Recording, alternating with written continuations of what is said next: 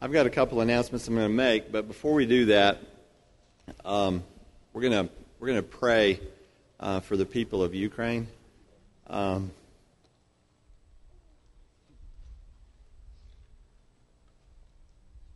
just heartbreaking. We talk about blessing, and we are truly blessed.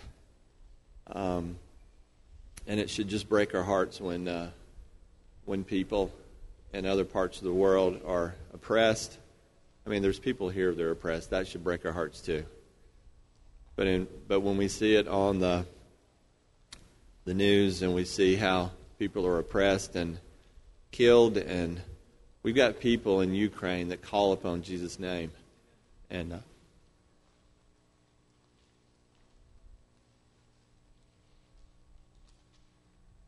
that should just break our hearts. And we're going to pray. We just sang a song about God surrounding His people, and we're going to pray that God will surround those people and that He will protect them. And so let's pray. Father God, Almighty God, Creator of everything, Father, You are mighty and we are weak, and we call upon You, Father, to surround those people. Father, we just pray, Father, for the people of Ukraine, the people in Ukraine that call upon Your name, Father. We pray that You will surround them and that You will give them peace, not only in peace in their community and their cities, but peace in their hearts, Father, that You are close. Father, I just pray that You will surround them, that You will protect them, that You will soften hearts of people who are hardened, and that peace will prevail. Father, be with the people of Ukraine, and I just pray that they will know that You are close.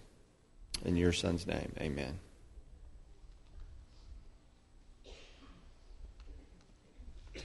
Several weeks ago, we had mentioned that after this lesson series, we would begin a period of prayer and fasting. Starting tomorrow, the elders are encouraging everyone to participate in a 2-week period of prayer and fasting. As part of this, please be asking God to help us care for each other and to use our church to introduce the healing power of Jesus into our community and to our friends. Please, please, please be in prayer that He will use our church and that we will seek His guidance. Josh will be entering a new sermon series starting next week, March 6th, entitled Jesus' 7 Sayings from the Cross. This sermon series will lead us up to Easter. It will run through the 7-week Lenten season, which focuses on preparing our hearts for Jesus' resurrection. We will pause that sermon series for 1 week on March 13th to have a time for your elders to speak to you from our hearts. This will be a time of reflection on Scripture, prayer, and a time of sharing what is on our hearts concerning some questions and some concerns that we have been hearing over the last few weeks. We love you all and hope you plan to be at the early or the late service to hear from us on March 13th. Well, howdy, family. Thank you. It's good to see you all this morning. So glad that we get to gather and celebrate Jesus Christ together as a family. We are, as has already been mentioned, in the tail end of a series called Music and Worship. But before we do anything else, I am so thrilled that we got to witness a new birth this morning and to welcome Morgan as part of our church family. Wasn't that awesome, family? I'm just, man. Now, I don't want to make you jealous, but at the 9:30, not to make you jealous, but at the 9:30, we did sing Happy Birthday to a dear member who is here this morning. He turned 90. George Davis, one of our members who's not always able to be here in person, was here, and so we celebrated that as well. And there's so many, it's John's grandfather. And so we're just so glad to be able to celebrate these milestones and memories with one another, and today's no different. Friends, I want to say to you before we get into any of the teaching today that it's because of Jesus Christ that you and I have hope. The reason we're here is not to hear a message on music or worship. The reason we're here is not to sing a particular song. It's not even necessarily to open the Scriptures to a particular place. It is to acknowledge that the Creator of the universe is in our midst here. And because of what He did then, it affects today and affects every other day. And I hope whatever you hear this morning, that although I pray you're encouraged, I pray that the words of my mouth are not what encourages you, but that the presence of Jesus Christ here encourages you. May we never forget that He is our all in all. He is the King of kings and the Lord of lords. To Jesus be the glory forever. Amen? So now, with that said, we're going to dive in. I need you to grab your Bibles and go with me to Romans, the 14th chapter. We're going to cover about 21 verses as quickly as your preacher knows how. Shouldn't take us more than 4 or 5 hours. So we'll be out, before this evening, okay? But we're going to answer what I think is probably the hardest question in this entire series. See, over the course of the past few weeks, we've looked at why we're considering and why the elders have decided for us to become what is called a both-and church. Both-and means we will continue offering what I believe is excellent a cappella praise. And we will also begin to offer an instrumental gathering on Sunday mornings as well. And over the course of these past 3 weeks, we've looked at why. And basically, it's for 2 reasons. Number one, there is a growing percentage of you who say instrumental praise blesses my heart. And the elders of this church want to bless the entire church. And the second reason is because for some, the lack of instrumental worship is a barrier to inviting your friends. And some of you have shared with me, you have invited them, and they have said, it's too weird, I don't think I'll be coming back. Now, we could argue the merits of that decision, but it is a reality that when we are trying to share the goodness of Jesus, we want to consider what are necessary and unnecessary barriers to bringing people to faith. So that was the why, week 1. Week 2, we said, it may be why, but if the Bible doesn't permit it, it doesn't matter. And so we talked about what Scripture teaches, and the scope of Scripture indicates that God not only approves, but at some places in history has commanded instrumental praise. Let me be clear, we do not believe God commands it on us. That's why we are going to continue being both and. We have freedom, we believe.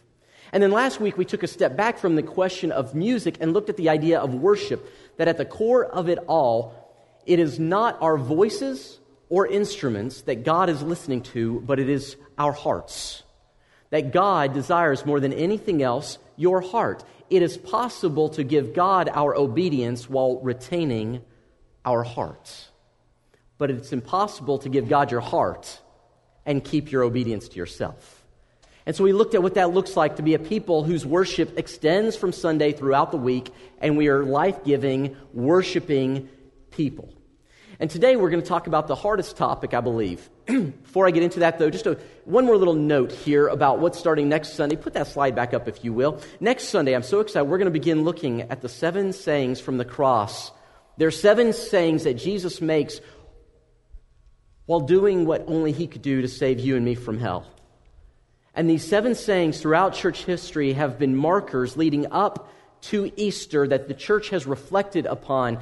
And I will tell you, as I've restudied these, there are things that I have never noticed before, and I'm so excited that as a family we get to come around the teachings and sayings of Jesus in those final moments as we prepare our hearts for Resurrection Sunday in just a few weeks. So I hope you will plan to be here, bring your Bibles, be engaged, because I believe it will be a blessing. Now, today, what are we going to talk about? Here's the big idea. How do we move forward in unity? And more than that, the question is, how do we have difficult conversations with loved ones? Whether we're talking about both and worship or any other topic, is it true, church? The answer is yes. Is it true that we have difficult conversations with people we love from time to time? Yeah, absolutely. And today, while we're thinking about this from the vantage point of both and, it is true that if we understand the principles Paul will lay out in just a moment, it will greatly benefit you in every relationship. Because there are moments where you will disagree with others, and how you disagree, more than how you agree, demonstrates the character and maturity of the Christ follower. You don't have to agree, friends, with other Christians on all topics. But we want to be Christians who follow how Scripture teaches us to disagree. Amen? Amen? We want the Bible to lead us. And so we're going to do that this morning. And I will tell you, of all the topics, I think this is the touchiest topic. Because it's one thing to say, Scripture says. It's another thing to say, this is why we're doing it. But when we talk about our family, the men and women who've raised us, our grandparents, the churches that we love, that we were raised in, and we begin to talk about differences, this is no longer simply an intellectual conversation. It becomes an emotional one as well. And so I want us to tread very carefully. I'm going to say something this morning that I hope will be helpful, but I'm going to ask you to listen very carefully, please, so that we are able to end up at the same place, I hope, at the end of our time together. Now, we knew from the start this would be the biggest challenge or topic. I love this. I'm getting go bugs or what was that? Put that back up. I'm not going to be able to preach without seeing this. Go Bucks. Man, I love that. That's great. Okay. No idea what that means, but we're back at it. Side note, I preached at a church once where there was a woman who had a fuzzy number 1 finger and said, "Go Jesus" on it. So if you want to do that, feel free. All right, where were we? We knew this was going to be one of the hardest conversations because of the emotions and all. In fact, over the course of these weeks, I've had many of you catch me in the halls. Only one person has come to me directly and said they have an issue with this from Scripture. Everyone else has shared a feeling of opinion or preference or concern. And many of you have expressed concern because of family and how this will impact you. And friends, that should not surprise us. Consider where we live. We are in the buckle of the Bible Belt.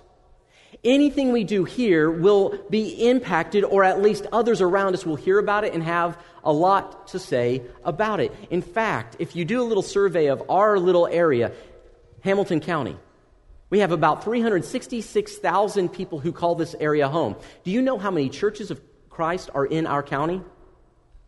33.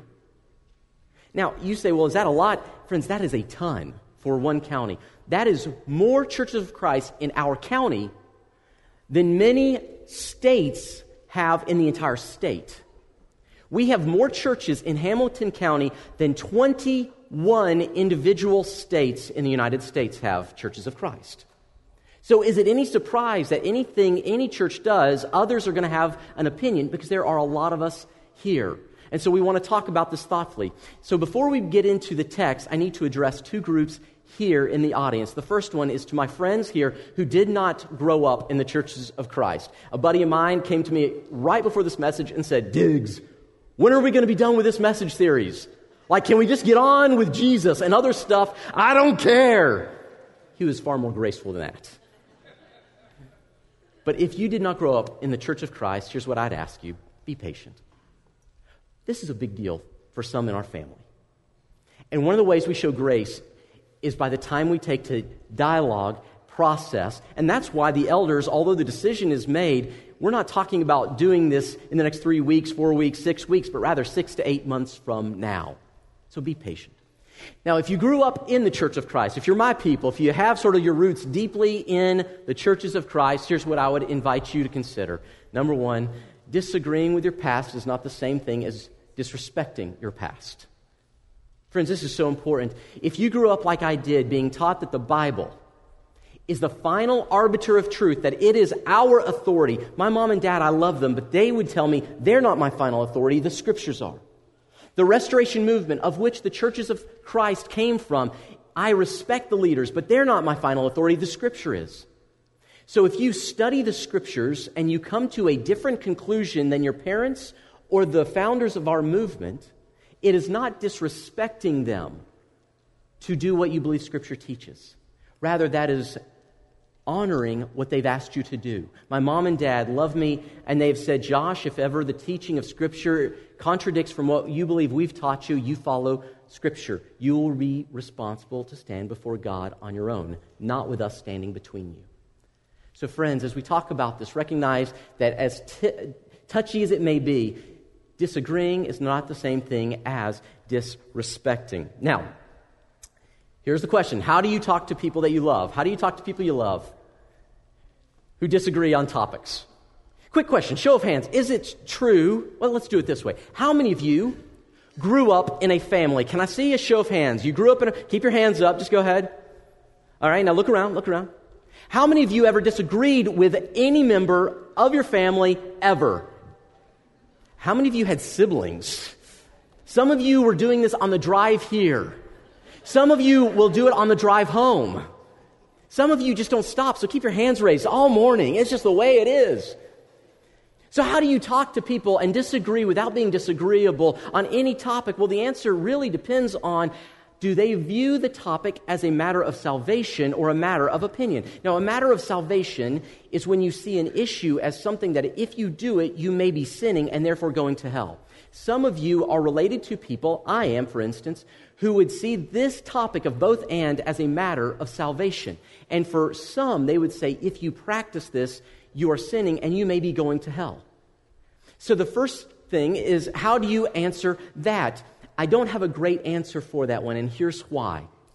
The Scriptures teach very clearly that the only thing that saves us from sin is not a style of worship. It's not attending a Bible class. It's not where you worship on a Sunday morning. The only one who saves us from our sin is Jesus Christ. It is the life, death, burial, and resurrection of Christ that I have hope and you have hope. There is nothing else that gives salvation. And Paul says for us to look to anything else. Jesus plus anything is to offer a false or corrupt or perverted gospel. That's Galatians 1, 6 through 8. So if someone in your family holds this opinion that it is a matter of salvation, my best encouragement and advice to you is simply this. Be kind as you stand in your conviction. Be kind as you stand in your conviction. In other words, if it were me, and it is in some circumstances, I simply refuse to get in fights over these matters. I listen, I love, I leave. And in some cases, we have to do what one wise mama said to her boys who differed on politics. She said, boys, let's talk about that some other time. You may be in a position where if they believe that this is salvation, you cannot simply have a debate or an argument with them. In fact, being kind is always a good answer when you disagree with someone. Amen? This is your family. This is your family. Now, if it's a matter of opinion, if it's not a matter of salvation, then the good news is Romans chapter 14 gives us some great principles, true for what we're talking about with both and, but true for all differing moments, because there will be times where you disagree and differ with other brothers and sisters, and the principles we're about to read, I believe, will help us today and in days to come. So, if you will, let's look together at Romans chapter 14. We'll begin in verse 1. As you're getting there, let me give you a little context. Paul the Apostle wrote the book of Romans, or the letter to the Roman church, in part due to this man right here. This stoic-looking fella is Emperor Claudius. He ruled as the Roman emperor from AD 41 to AD 54. Now, he got sick and tired of all the fights and rebellions caused by the Hebrew people across his empire. And so he finally decided, I'm done.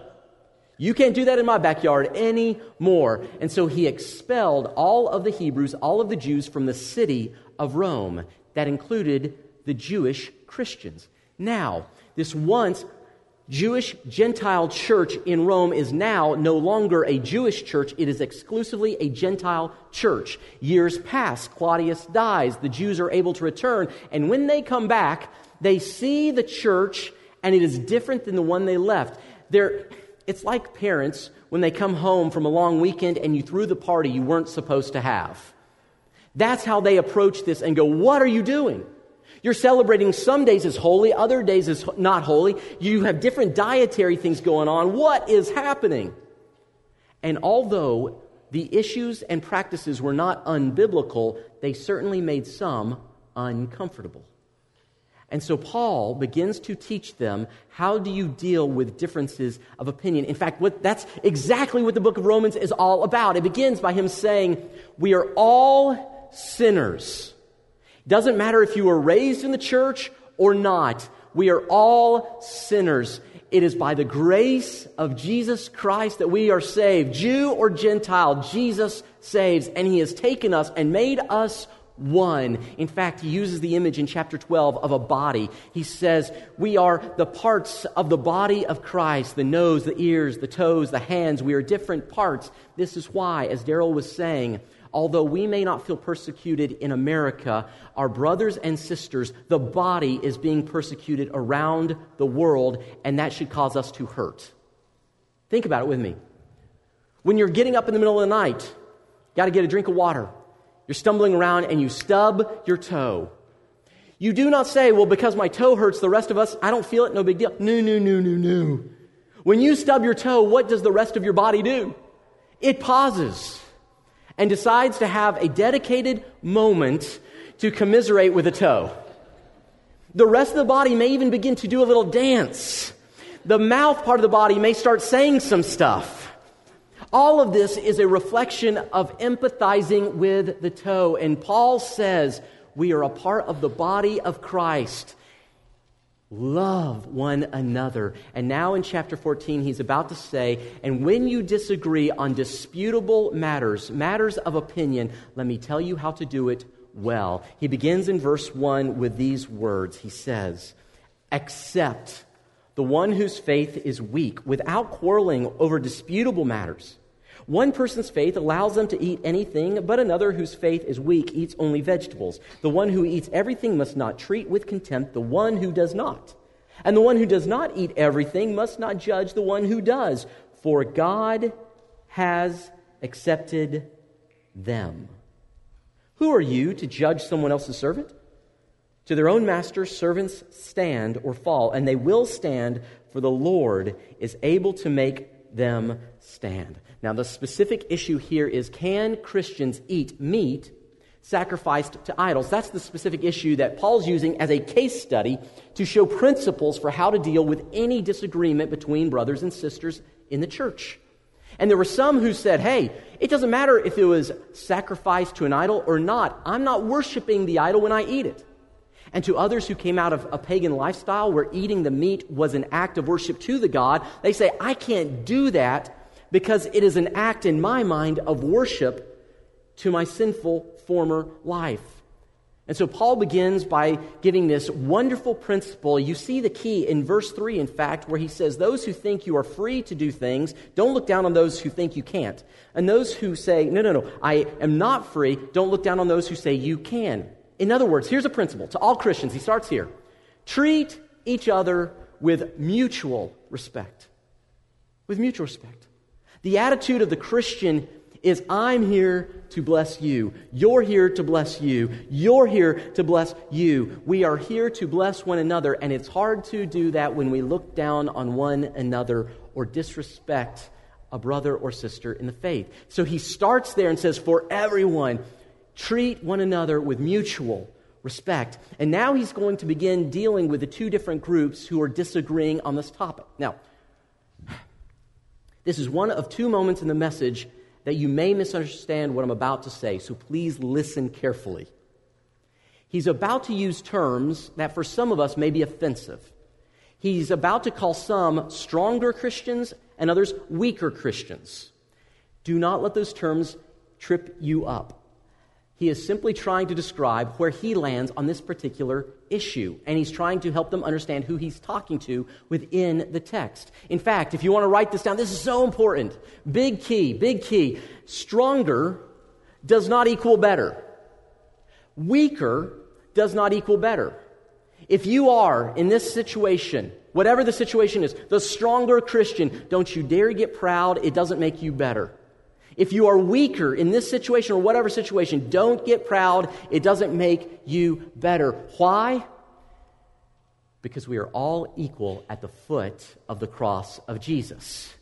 There are no better Christians than other Christians. In fact, here's something else to consider. Each of us will be the stronger sibling and the weaker sibling at different points in our faith journey. Why? Because we are all on the journey. So if I am weak today in an area, I need your grace. And if I'm strong in an area today, I need to extend grace.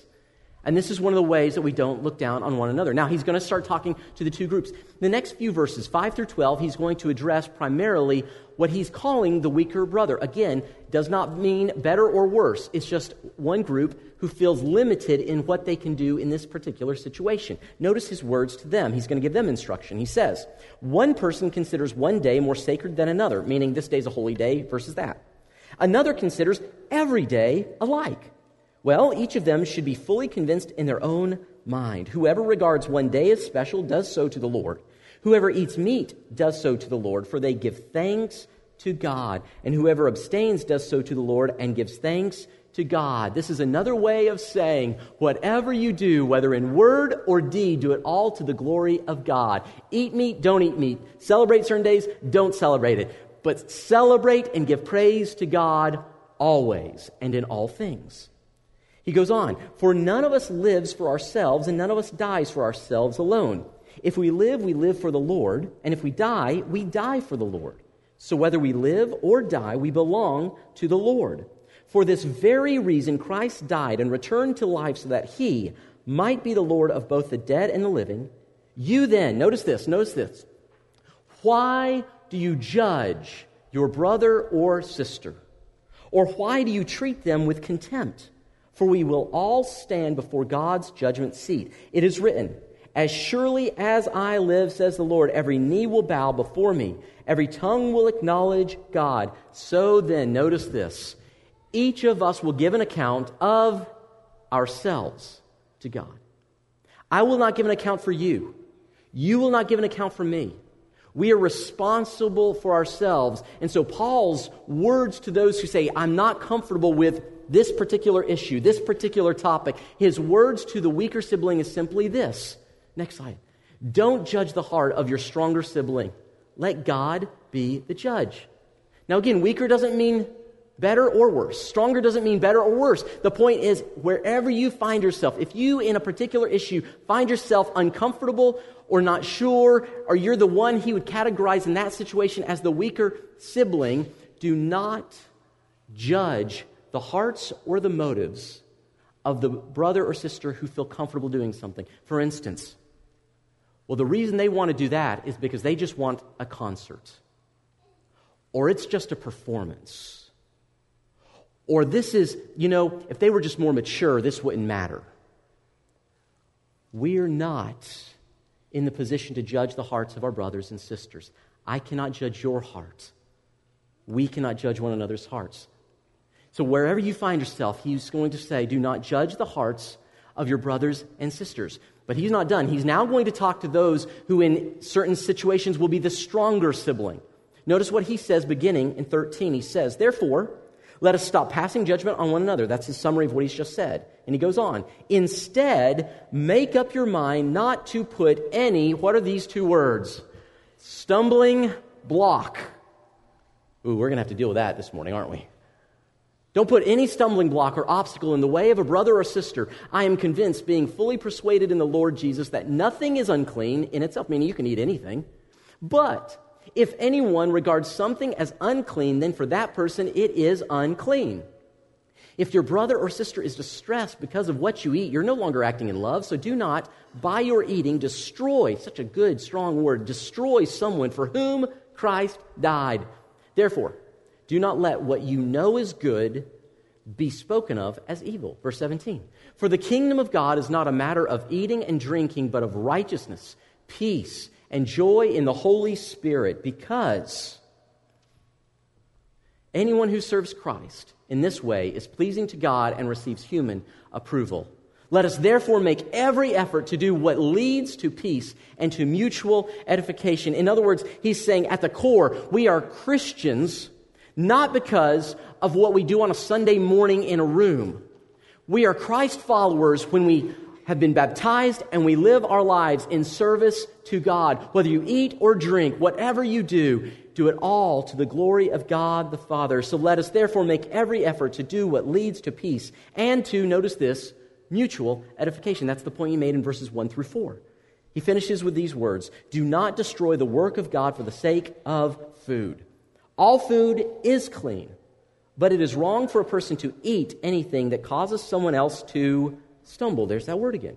It is better not to eat meat, or notice this little phrase, or drink wine, or do anything else that will cause your brother or sister to fall. So what does he say? To the weaker ones, do not judge, and to the stronger ones, he makes this point. Next slide. Don't use your freedom to make your weaker siblings stumble into sin. Doesn't make you better because you're strong. Doesn't make them better because they're weak. But don't you dare use your freedom to cause a weaker sibling to stumble into sin. Paul says mutual respect and love. And if you are the one who's struggling in an area, don't look down. And if you feel free in an area, don't you use your freedom as a means of hurting another Christian, leading them into sin. This is the plain teaching. But here's the problem with this plain teaching. There's something that's not so plain in the teaching, isn't it? It's that little word, stumble. Go back to that word. This little word, stumble. This word is a tough word. In fact, let's just be honest, and maybe this isn't you, maybe it's just me, but when I read this, I automatically think, I'm the strong Christian. I've been in the church a long time. I've been a Christ follower for over 30 years. Clearly, I am a strong Christian. This is me. Until I get to about verse 19 and I realize, it might be more advantageous to be the weaker Christian in certain matters. Because then what I want or what I feel comfortable with is what dictates what we all do. So if I'm weak in an area, that might actually help me out. So we've got to answer, what is this idea of a stumbling block? What is that? Because if we understand that, we'll understand what Paul is actually talking about. Because isn't it true? Isn't it true? Or let me ask it this way. Don't answer out loud, but just think with me. Should a church only do what the person who's least comfortable doing? In other words, if a member in the church is only comfortable with us taking communion from one cup, because Jesus took the cup, not many cups, should the church therefore only take communion from one cup? I've seen some of y'all. My answer is no. You've seen me. Your answer is no. Either that or you want to be in the front of the line to take communion on Sunday, right? So should we only do what the least comfortable person is comfortable with doing? Or what about this? Some, because the scriptures speak nothing about youth group and nothing about children's ministry, some would say and have said and left the church when churches add Bible class for kids and youth. So should we remove Bible classes for our teens and our children? In other words, what the least comfortable person is comfortable with doing, do that. We go through a list of these things. So we've got to answer, what is a stumbling block? So stay with me for a few more minutes. This is very important. Now, this is the second place where you may misunderstand what I'm about to say. So lean in, stay close, because I want to make sure we're all in this together. The question is, what is a stumbling block? If we as Christ followers, and some days you're going to be the strong brother, so you need to know what this means. What is the stumbling block? If you do a little search, the word stumbling block shows up for the first time in the Old Testament book of Leviticus. Everyone's favorite nighttime sleeping book, amen? If you're tired and you want to get to sleep, just read a few chapters of that. After you get through the first few chapters of skin diseases, you'll be out like a log. The first place, though, that we hear about stumbling block is in chapter 19, and I think this is hilarious. Verse 14 says this. It's not on the screen, so jot this down if you want to giggle later. The thing that is said, it says, do not curse the deaf. Why? They're deaf. They can't hear it. It would be cruel to meet someone who's deaf and speak ugly to them because they can't hear what you're saying. That's being a jerk. 21st century translation. He then goes on to say, so do not curse the deaf or put a stumbling block in front of a blind person. Why? Again, that would be cruel. They can't see, and you're intentionally doing something that will cause them to fall to be hurt. So that might be helpful. We say that does. Okay, the most helpful verse about what a stumbling block is Jesus' own words in Matthew chapter 16. In Matthew chapter 16, Jesus is facing Jerusalem. He is on his way to the crucifixion, to the cross, to die for the sins of the world, and he begins to teach his followers that he must die, he must take on the entire sin of the world, he must experience the excruciating suffering that goes with it. And Peter doesn't like what he's hearing. So he pulls Jesus aside, and the scriptures say that Peter begins to rebuke Jesus. Do you know what a rebuke is? No, you're wrong. You will not die. You will not suffer. You are the King of Kings, the Lord of Lords. You're the Almighty God. You can destroy the Romans. We can rule this world. You just say it. We'll do it. Jesus, you are wrong. Now, why did Jesus come to the earth, church? To die on the cross for our sins. God sent his Son on a mission to die for you and for me. If Jesus does everything else right, but he is disobedient in death on the cross, then all is lost.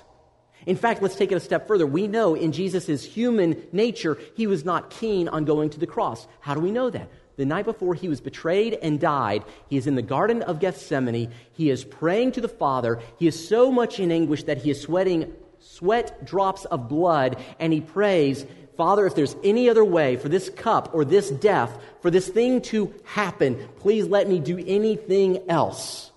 I don't want to do this. But then he says the most important phrase, not my will be done, but thy will be done. I'll submit to what you say. So Jesus, not desiring the experience of death, but being fully willing to obey the Father, tells his followers, this is what I'm about to do. And one of them says, no, you won't. Don't say that. Stop it. Stop it. And Jesus says this very famous phrase. Jesus turned and said to Peter, get behind me, Satan. Now, by the way, if you're looking for friend nicknames, I'd find a better one than this.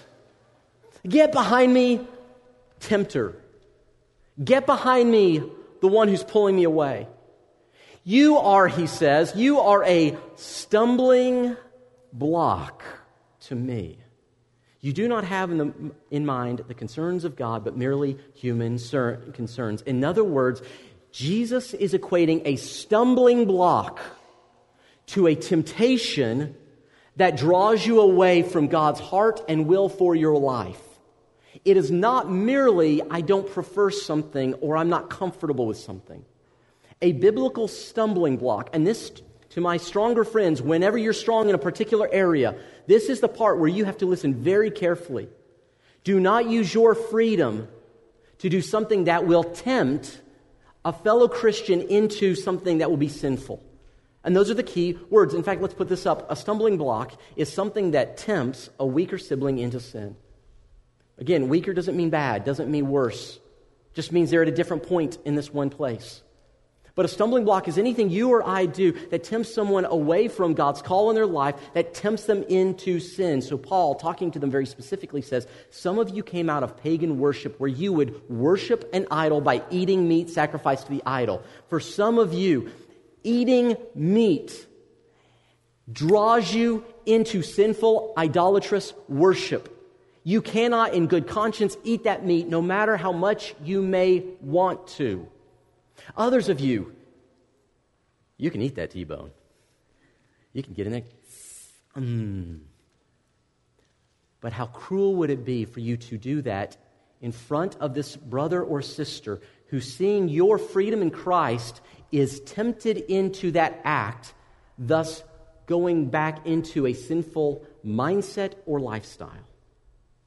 Notice the other thing he says in verse 20. He mentions, don't eat meat or don't drink wine if it causes a sibling to stumble. I have 3 different friends who from high school became alcoholics. One of them I took to rehab twice. Now, the scripture is very clear that there is nothing sinful about alcohol consumption. What is sinful is getting drunk. Amen? Okay? So it would still, am I free in Christ to have a beer? According to Scripture, yes. Alcohol, wine, yes.